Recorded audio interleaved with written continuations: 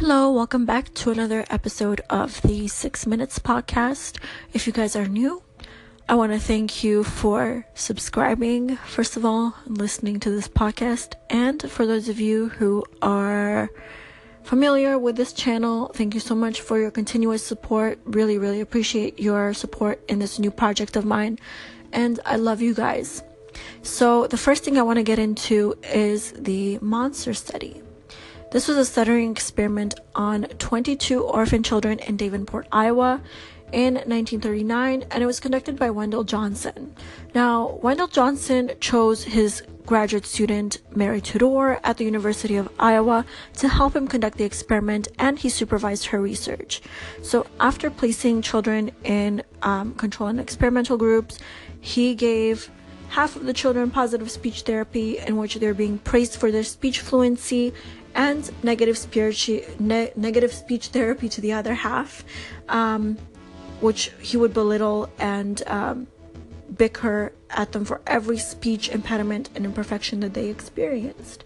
Now, obviously, this does have effect on your psychology. So the children that were in the negative speech therapy group were either developing new speech problems or they retained their speech impediments and were unable to progress or improve. This was dubbed the monster study by his peers. It wasn't really called that because it was so horrific that he was using orphans in order to prove a theory. And it was kept hidden for that exact reason, because he didn't want his image damaged in the wake of human experiments conducted by the Nazis during World War II. So later on, when it did come out, the university had to apologize in 2001. So the second experiment I wanted to get into was aversion therapy. Now, South Africa's apartheid army was forcing white lesbian and gay soldiers to undergo sex change operations in the 1970s and the 1980s. So they submitted them to chemical castration, electric shock, and other unethical medical experiments. These are more like practices, they're not really experiments in my opinion, but the exact number is not really known. It's believed that it was about 900 people who were being forced into sexual reassignment operations, which are being performed between 1971 to 1989 at military hospitals as part of apparently a top secret program to root out homosexuality from the service. Now, the experiments were mostly being conducted on young white males between the ages of 16 to 24-year-olds, which were drafted into the apartheid army. Dr. Aubrey, fun fact, Dr. Aubrey Levin, which was the head of the study, is actually now a clinical professor in the Department of Psychiatry, the forensic division at the University of Calgary's medical school. And he is also in private practice as a member in good standing of the College of Physicians and Surgeons of Alberta. I know, it's insane, but this does happen quite a bit. Doctors still get to practice even though they're conducting immoral experiments.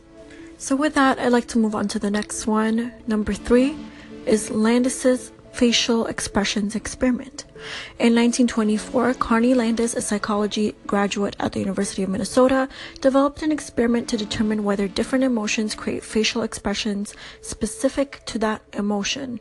The aim of his experiment was to see if all people have a common expression when feeling disgust, shock, joy, and so on.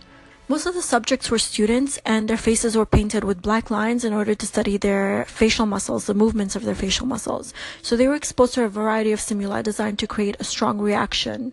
As each person reacted, they were photographed by Landis. The subjects were made to smell ammonia, to look at pornography, and to put their hands into a bucket of frogs.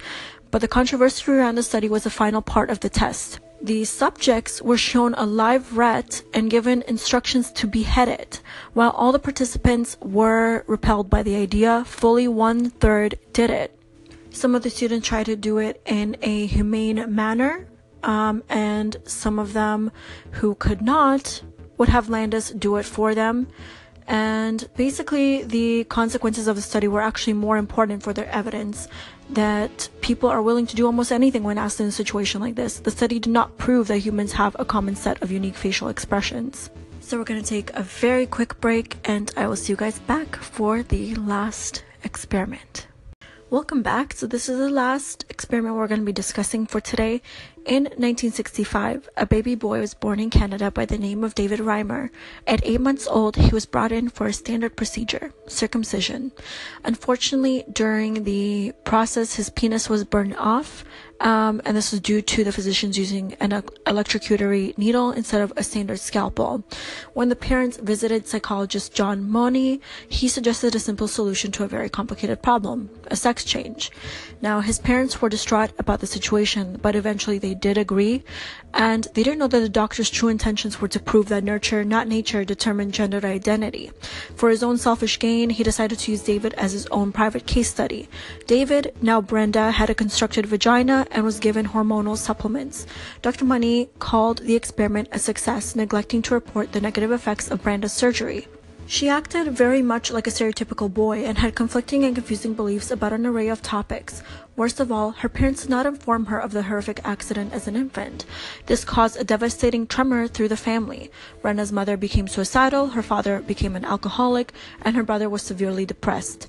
Finally, Brenda's parents gave her the news of her true gender when she was 14 years old. Brenda decided to become David again, stopped taking estrogen, and had a penis reconstructed. Dr. Money reported no further results beyond insisting that the experiment had been a success, leaving out many details of David's obvious struggle with gender identity. At the age of 38, David committed suicide. Thank you so much, guys, for tuning in. This has marked the end of the episode. Thank you again for all your support. Really appreciate it. And I will catch you guys next week. Also, big thanks to Liz First for inspiring this podcast episode.